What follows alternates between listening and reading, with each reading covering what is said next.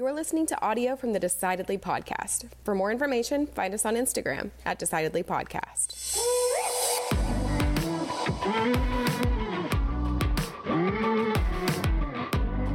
Welcome to Decidedly. We're all about defeating bad decision making. I'm Sean Smith here with my co-host and favorite son, Sanger Smith. Today we've got part 2 of our great discussion with Eric Maddox. If you haven't listened to part 1, where he tells the story about the interrogations that led to the capture of Saddam Hussein, do yourself a favor, go back and listen to that before you listen to part 2. In part 2, we get into empathy-based listening, which are techniques that he developed after 2,700 interrogations, and how it changes the art of listening.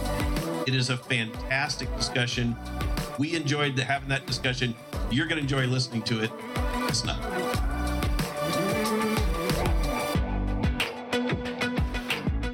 He said, briefing's canceled because we got him. Your guy did it. And I said, how'd it go down? And he said, when you left, we called Bam Bam. And he said, Bam Bam and the entire team got on a helicopter, flew to Baghdad, picked up, escorted Mohammed Ibrahim back to the house, planned and executed the raid of the farmhouse of Qais Namek Jassim in the little village of Adwar. And they couldn't find Saddam, and they looked for an hour, and after an hour, Bam Bam goes to the truck, pulls the bodyguard, Mohammed Ibrahim, out, takes off his hood, says, where is he? Mohammed Ibrahim does not say a word, looks at Bam Bam, and asks for his hand. Doesn't say anything. Grabs his hand. The whole team's falling around the backside of the house.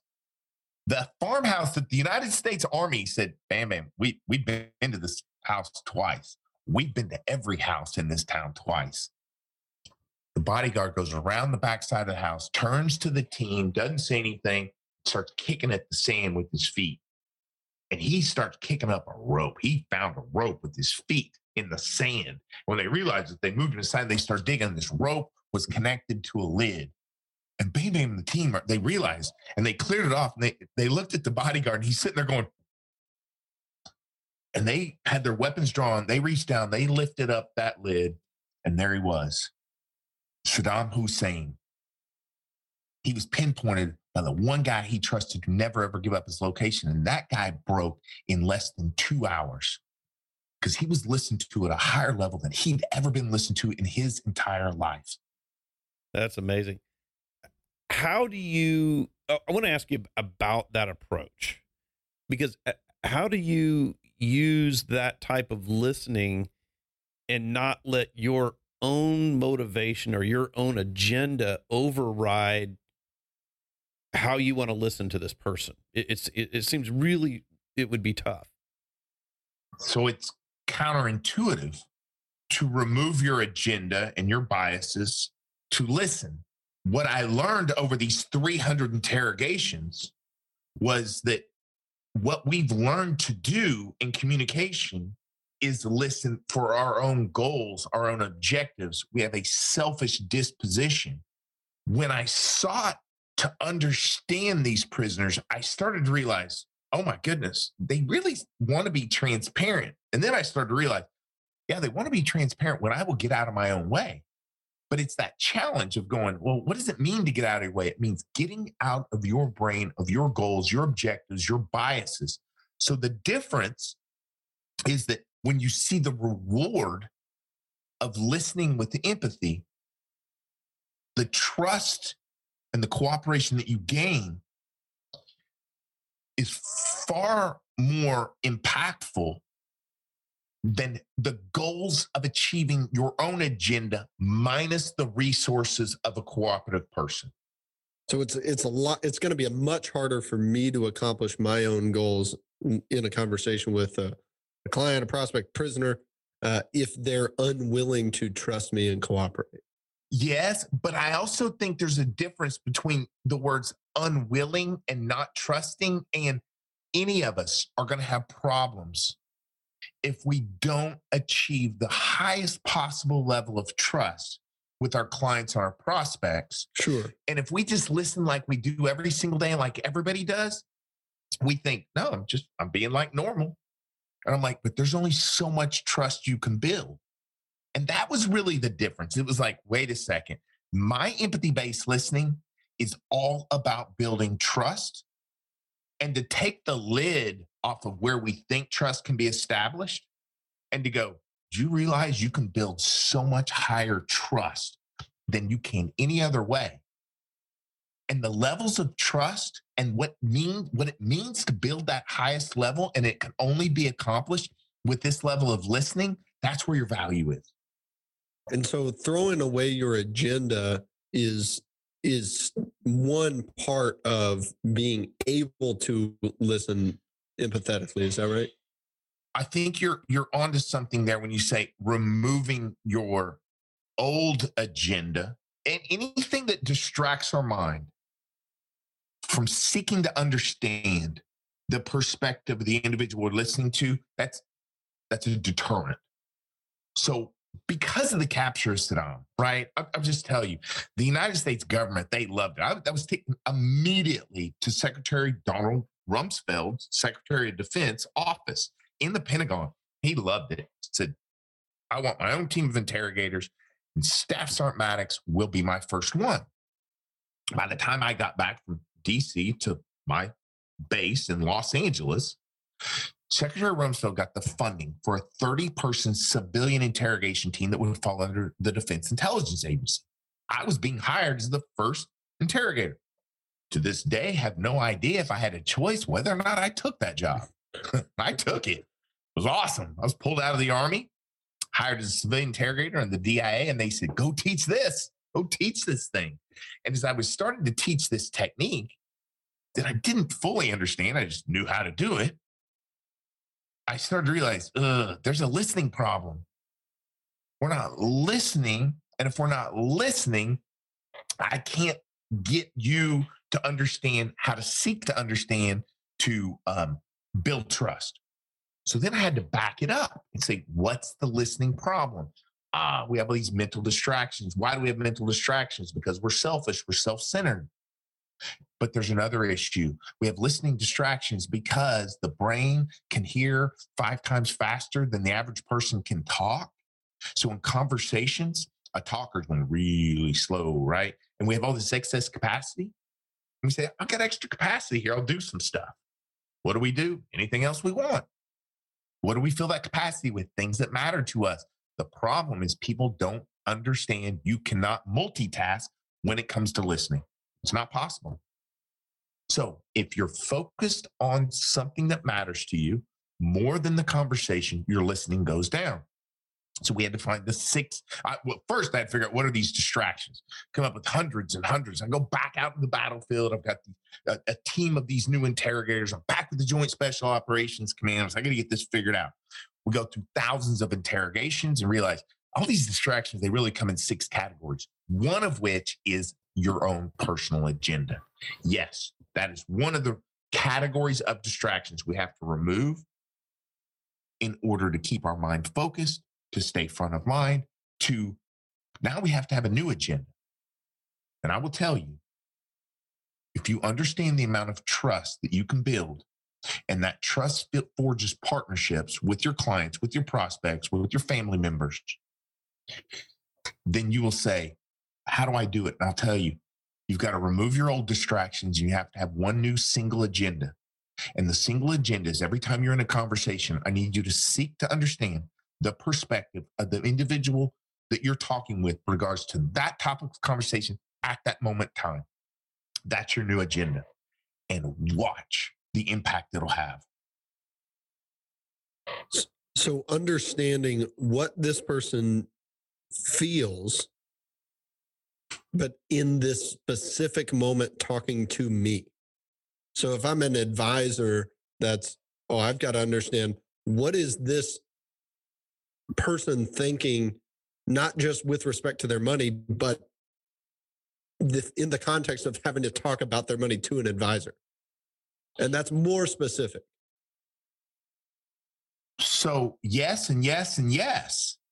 But what I would argue is that I don't know what matters to this individual at this moment in time, but they're dying to tell us. every time we sit down with a client or a prospect, they drop what I call breadcrumbs. And these are tests. Breadcrumbs are tests.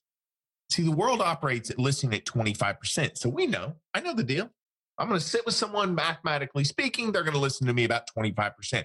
I don't want to reveal, expose, become vulnerable with my own information, my own feelings. I don't want to be transparent at 25%. We do it back and forth. So when we meet somebody, hi, how you doing? I'm fine. How are you doing? Right? We know the small talk. Every time somebody speaks, they drop a breadcrumb. The breadcrumb is, if you do happen to pick that up and return it to me in a discovery manner to seek to understand, it's going to be an indicator that you're listening at a higher level, an indicator. And every time you sit with one of your prospects, when you say, well, they don't want to reveal about the money, they're dropping breadcrumbs. You pick up 5 breadcrumbs. It takes less than 3 minutes. You watch the way they don't go, it goes, wait a second. I trust that you're good at your job. That's why I hired you. That's why I'm even in this chair. I trust firm is effective at managing money. What I want to know is, do you care more about me than yourself? Right now, every time. That's the highest level. It's the second highest level of trust. So when you talk about those breadcrumbs, what are some examples of things that people leave in conversation that they want you to pick up on? Let me ask you a question. Okay, perfect. On yours. You sit down with a prospect, right?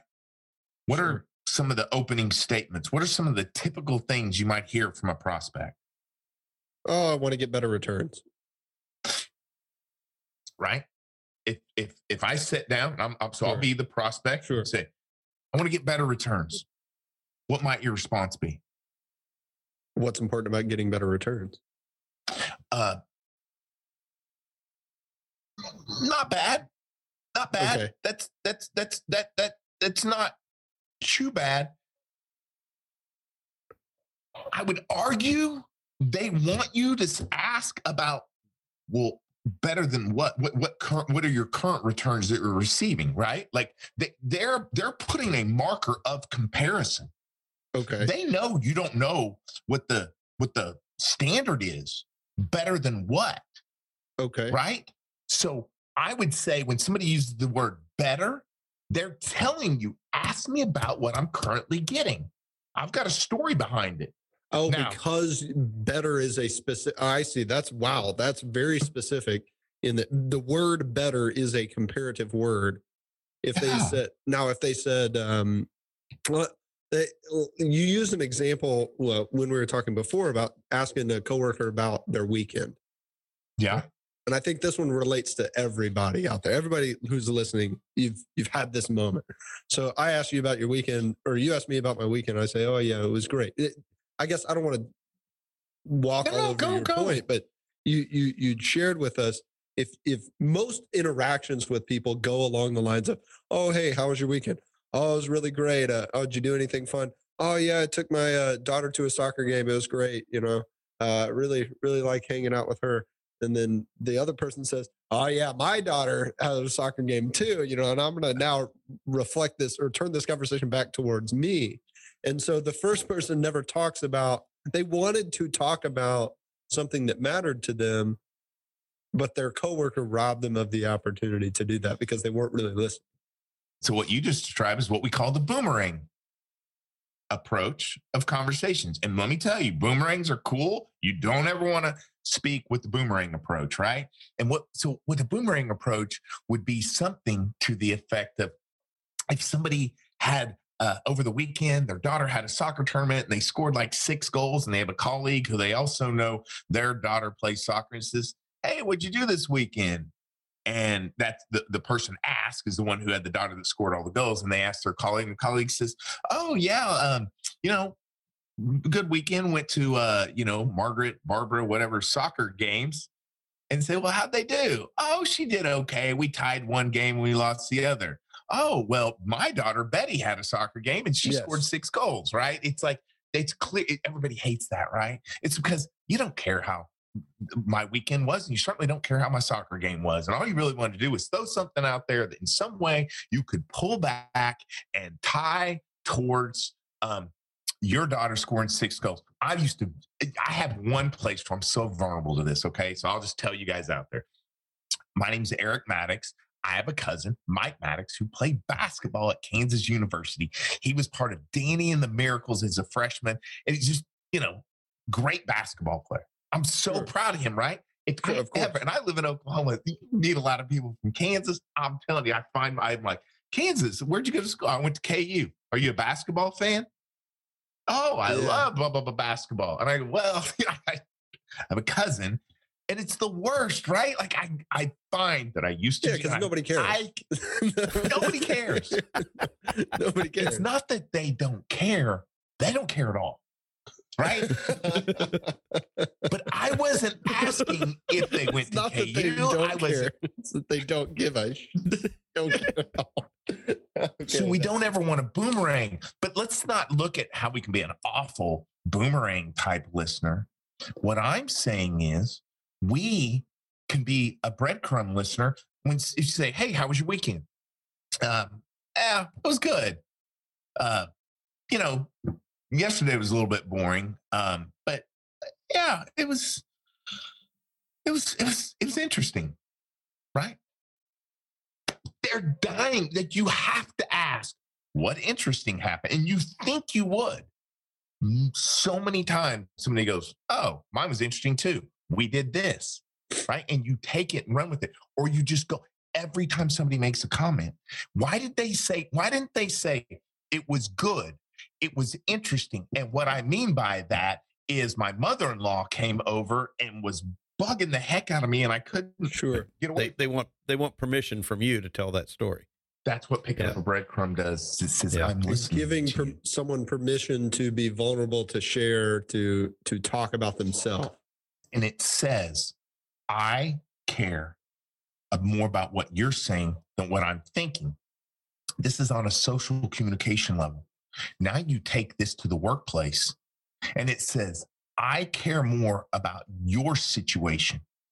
I'm going to discover to find out what your financial needs are. I'm going to discover to find out because we think, hey, we want to land this prospect in any business, not to be wealth management, any industry. Hi, how's it going? We do the cordials. Well, tell me about, and when we ask, we act like we're listening. And they're going to provide information, and we see an opportunity to hit our agenda of getting a sale, landing a client, and we go to it. Mm-hmm.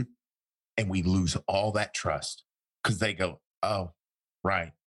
Yeah, you're like everyone else. Sure. You're here for business. Sure. Yeah.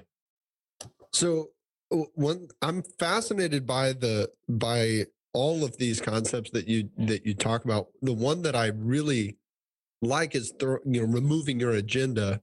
I tried to implement that in a client meeting, or I think I did implement that in a client meeting right after I first heard you speak the first time. So the very next day I had a meeting with a new client. She'd already hired me. We're ready to go. And I wanted to walk her through an exercise that was intended to find her core values, what's important to her. And she's going through a big transition in life where, she's recently getting divorced. And there's a lot on her heart, and I wanted to do the exercise correctly because I've got to definitely understand these values to help her at this time. Right. Okay. But I go through this exercise, and my goal in the exercise is to get 5 values, right? That's my agenda, so to speak, is I need her to identify these values. Well, it's not that easy. I can't just ask you, hey, Eric, what are your top 5 values? Because unless you've gone through that and thought it out and written them down somewhere, you're not going to know what they are off the top of your head. So I handed her this deck of cards. Now, the first exercise in the deck of cards is to split them into 2 categories. One category of cards that with values on them, right? So that each of these cards have a value, and you put them over on the right side if you like them, if they resonate with you. Put them over on the left side if they don't. Now, I looked away for a moment. I think I went to go get a bottle of water, and I came back expecting to see 2 decks of cards.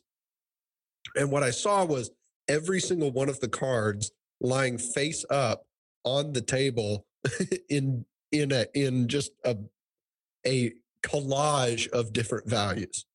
And in that moment, I really wanted to, because I've had clients make the exercise hard in the past. I really wanted to think, how can I get her to get me 5 cards? But then I remembered what you talked about. And I said, you know what? This is an opportunity for me to only listen. And I'm going to just talk to her about it. So I asked her questions, and I was doing a very amateur job, but I said, oh, well, instead of, oh, let's try it again, I said, tell me about how that went for you. And she shared with me what she thought and what her thought process was. And every time she shared an answer, I had the opportunity to go back to the exercise to try to get these values. But I realized I'm not gonna, sacrifice this opportunity to hear more about what she wants to tell me. Anyway, long story short is I ended up spending 3 hours on this exercise with her. And I'm so glad I did. And she is so glad that we did, because I now understand so much more about what she needs out of the relationship than I ever would by doing that in 15 minutes. But my question for you is, how, when we have time constraints, how can we throw away our agenda when one of our agendas might be to get something done? Okay, I want to be perfectly clear. There's no faster way to get from A to Z or A to B than through picking up the correct breadcrumbs for someone. If, and that's where I'm going to stop. If this thing, but I have to verify, what was the goal with this individual? Well, the goal was I want to get her to complete the exercise so I can understand these values, understand what's important to her, and use that as a reference point when making decisions financially. Well, I would say, Sanger, probably the goal was deeper than that, is that finding these values, the goal essentially was to build trust and rapport and understand that person, right? Yeah. And no better way than to look at empathy-based listening and as Eric was saying, asking the right questions. What's fascinating about what you've been talking about, Eric, is that if we're to become better listeners, we have to get better. We've become better question askers, essentially, right? Asking better questions, asking the right questions, picking up on these breadcrumbs. Are there any sort of dangers or risks or obstacles that you find people butt up against as they're trying to improve on this skill, as they're trying to get better at empathy-based listening? What do you see the pitfalls that people normally have? Okay, if you understand picking up breadcrumbs to do what? To discover. That means I want to seek to understand your perspective with regards to this topic of conversation. What that means is we're going to start asking more questions. Like, great, that's fantastic. And as I'm talking to someone, we start going, here's the breadcrumb. Here's the breadcrumb. If we do not truly remove our agenda and we seek to understand their perspective, but instead we're like, no, I want to understand their objectives. I want to understand their values. But I want to understand their values because I want to build a level of trust, because I want to land them as a client. And then once we see a value that directly ties into something that we see as a way to land them as a client, if you go too quickly at that, you're going to come across as interrogating, salesy. It's just what you're going to be like, no, Eric, I was asking questions. I'm like, if you don't stay pure to this and you stay pure to actually seeking what their perspective, you're going to go too fast. And you'd be like, Eric, what I love about what you do is you dial me in and I'm asking questions. And I'm like, yeah, but you're asking questions to fulfill your agenda. Yeah. That's a pitfall. Right. Okay.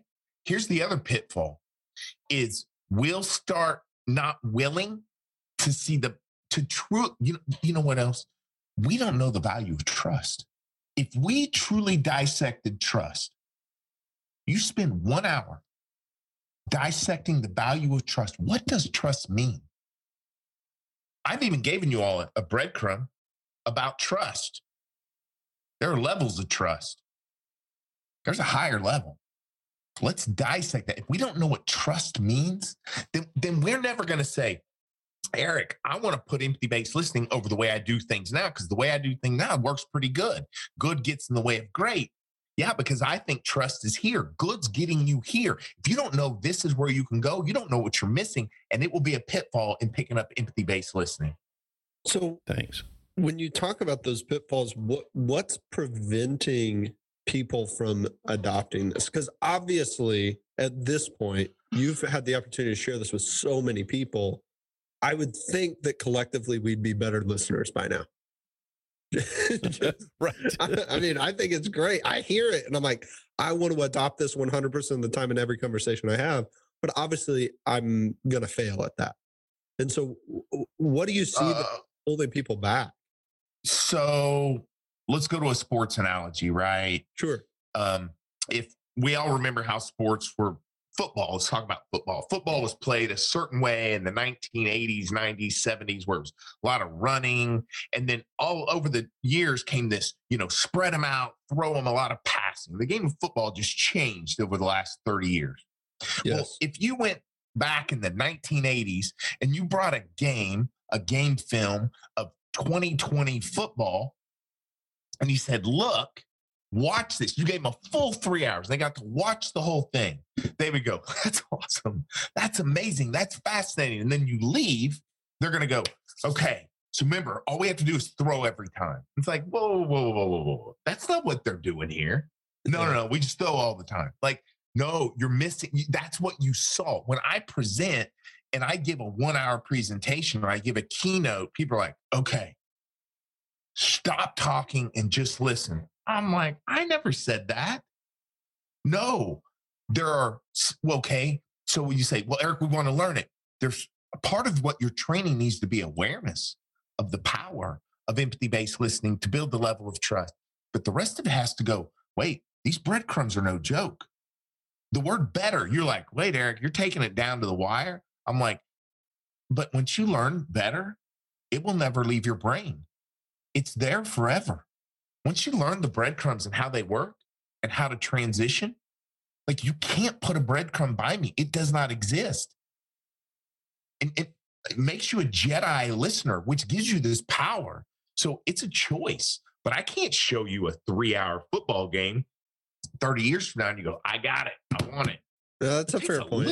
Yeah, you can't expect people wave a magic wand and transfer all of your knowledge to everybody. So someone's got to be really, really, really interested, engaged, and focused on developing this skill. And a lot of people aren't going to, even if they're aware of it.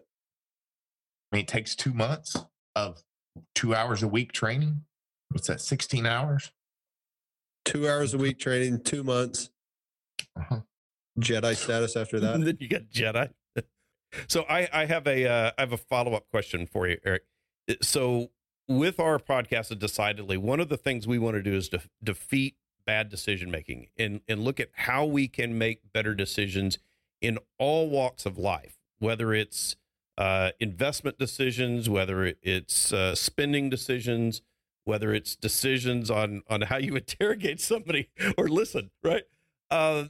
So as it relates to empathy-based listening, how do you see that fitting into someone's decision-making process and helping them get better at decision-making? So when we talk about decision-making, right? And it's why I'm really love that I get to be on your podcast, decision-making, because what are we doing? We're taking available information, then we're having to take our past experience. And I always say, well, let's make it the purity of the available information, right? So when I say I want to seek to understand somebody, I want to gain clarity of what they are feeling to identify their needs. And it's pure because I'm going to take away my distractions of my agenda, my biases that could filter that information. Because if I, as Sanger said, if I have their 5 values, that helps me understand them better. I can make better decisions. So when we talk about purity of information, that's what helps us make decisions. So one of the things I want us to look at is, if we understand empathy-based listening, what is it? It's to build trust. But when you get trust is when you get transparency. What is transparency? Transparency is clarity. You want to make best decisions. You, absent your biases, you build the trust, and then you get clarity of all available information.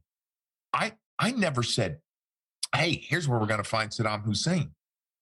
What I said was, it's not a clear picture. I don't know where the guy is, but I've got to find information that will give me clarity, and that comes from them.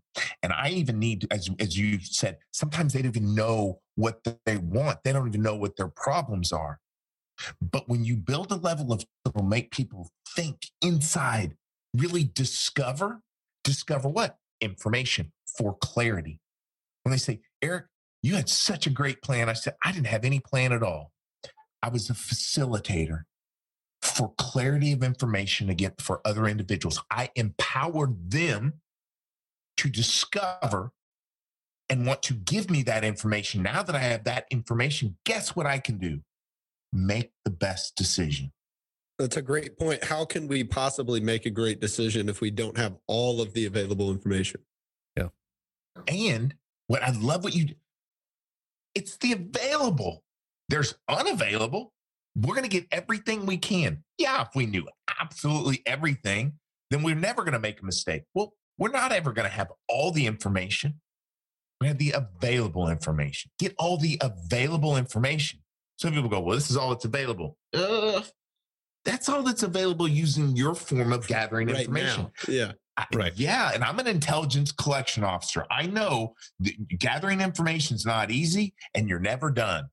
There's always a little bit more chicken on the bone, right? You can find some more, but we don't want to spend forever. We have to make decisions quickly. Sure. There's no faster way to gather that information, available information, to make the best possible decision. So when people are making decisions, maybe outside of a professional setting, because I think that the analogy that you use to say implementing this empathy-based listening when you're making decisions with a client or a prospect, I get that. I think a lot of listeners get that. What about other dynamics, other relationships? What about your spouse? I mean, when we're making decisions together, I can imagine that you still would need to have a high skill level in this approach to be able to do that. So that's a great point, right? And we say, well, Eric, I don't need this with my spouse. I mean, hopefully they're not a prisoner, right? She already trusts me. Yeah. Well, some of them are, I heard. We married, we have trust. It's institutionalized. What is the definition of empathy-based listening? You notice there's a little caveat at the end. Seeking to understand their perspective with regards to the topic of conversation at that moment in time. The reason that at that moment in time comes in is because every time somebody engages with you, your spouse isn't saying, are they going to beat me? Are they going to rob from me? Are they going to cheat me? No, they're saying, hey, right now, are you in your own mind or are you with me? That's the difference. So when you say, hey, how was work? Yeah, fine. Oh, you're losing the opportunity to say, listen, I'm tired. It was tough. But guess what? Right now, I want to know how you are. I want us to get there. Once you get there, then there's tons of room to operate. Yeah, we can debate, we can argue, we can bicker, but we're there, right? You can get there every time you come home, every time you engage by saying, it may not be perfect, but I am seeking to understand. You feel how that empowers? There's an empowerment. When you talk about couples or relationships, children, parent, siblings, we say, what's the crux of the problem? It's a communication problem. Sure. And the communication is I have a bias, I have an agenda, and I'm not listening. And couples are making tons of decisions together. Tons of decisions. The leading cause of divorce is disagreements over money. Decisions that we made over money that upset one or both parties. So you're saying if we can implement this, if couples can implement this, this system or this approach, they're probably going to be able to make better decisions. Better decisions. It gives you more trust. You can operate on a foundation of trust, and it gives you a lot of playing room. It actually gives you freedom, and allows you not to need the control. People are like, oh, I put restrictions around this and that. And it's like, yeah, you're trying to control because we're losing communication, because we don't have trust. We don't have trust because we're not listening to one another. Sure. And that's just the way it is. No, that's fascinating. That's fascinating. That is. Yeah, I think you're right, Sanger. You know, the ability to improve decision makings in the financial planning process is really based on people giving us the best information they can, to asking the right questions. But I think you hit on a key point, is with married couples, having those spouses listen to each other and understand their perspective. Because I also run across people where I'm working with couples, and maybe one's a spender and one's a saver, one's a risk taker, one's conservative. One looks at the future, one looks at the now. And without listening, it really becomes challenging, because people will become hardened in their own position, and they're trying to convince the other person rather than spending energy trying to understand. So that, this is helpful. Eric, this has been great. Thank you for spending time with us. Thank you for being on the podcast, Decidedly. And hopefully we can help people make better decisions through the stuff we talked about today. So thanks a lot. Thank you so much. Have a great day. Thanks for listening to this episode of Decidedly, where we're all about defeating bad decision making. I really hope you learned something from Sean and I's conversation with Eric. I know I definitely did. I loved what he shared about empathy-based listening and how that can help us build trust, and how we have to know the information. We have to know all of the available information in order to make the best decision available. I really try to take that to heart in my financial advisory practice every day when I work with clients. I know that personally, I've got to do the best job I can to listen. Otherwise, I've got no hope of providing accurate, relevant, custom advice. So I've implemented a lot of things. I'm in my beginning stages of this journey, but throwing out my own agenda, sometimes that's really hard. When I go into a meeting and I've got some things I really want to get done. Listening for those breadcrumbs, that's been a game changer for me. I've learned so much more about the people that are important to me, from my clients, my friends, my family, and beyond. There was so much more embedded in this conversation that we had with Eric that really opened my eyes. I hope it opened your eyes too. If it did, do me a huge favor. Give us a 5-star review on iTunes. It helps us out so much. It helps the show. It helps us find great guests like Eric. It helps us find other listeners just like you who are hoping to defeat bad decision making in their own life. If you don't feel like the show was 5-star worthy, go eat a cold Twinkie. I don't care about your opinion. If you love us, go check us out on decidedlymoney.com for show notes and other resources. Check us out on Facebook. Give us a follow. Check us out on Instagram. That's what I love the most. Morgan really edits those pictures before she posts them up, so I look really good and fresh. We'll see you next week.